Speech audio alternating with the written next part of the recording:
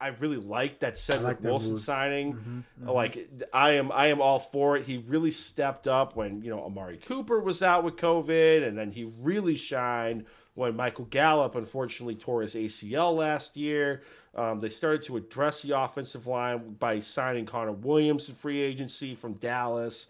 They're starting to address the running game by signing Chase Edmonds to a free agent contract. So you pair him with Myles Gaskin.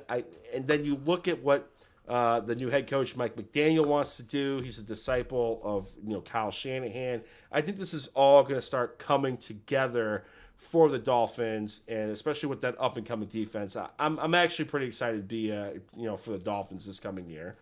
I haven't heard that come out of your mouth in probably 3 years. In a very long time, right? I can't. You're saying this, and I'm like, is this Puma I'm talking to? Where's he at? Who took his body?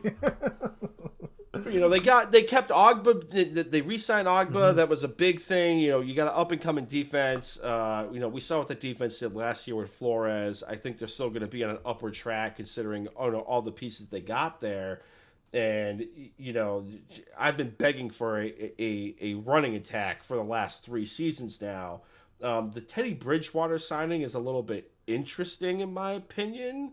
I think it's insurance for. I think it's just insurance too. If Tua does get hurt, and I think you're spot on, Puma. I'm really excited about seeing what the Dolphins have to offer this year because Cedric Wilson, I think, is low key underrated. I think he and Waddle could be like these insane weapons in that offense that your head coach runs, especially the same run zone scheme they used in San Francisco. But Cedric Wilson, he's such a shifty little guy. You pair him up with Jalen Waddle.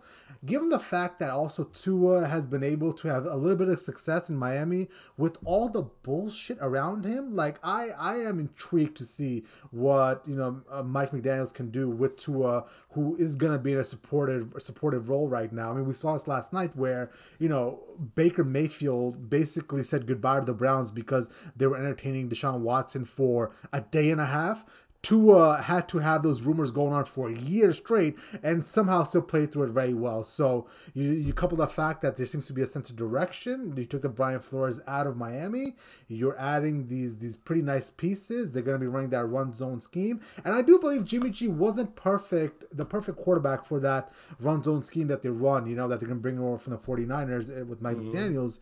I think Tua's a perfect guy for that. I think the RPO aspect with the run zone schemes that they're going to be running, I think there's going to be a potential for the Dolphins to make some serious noise. It all really comes down to the defensive side of things. And I think, from what I understand, you're okay with the defense as well right now, right? Yeah, I'm okay with the defense. Christian Wilkins is going to be there for, I believe, next season. They have the option to pick up his 5th year. But, they re-signed. They re-signed Ogba. He was a potential free agent. They brought him back into the fold. Linebacker Duke Riley, okay, a little bit more linebacker depth type of deal. But this is an up and coming defense.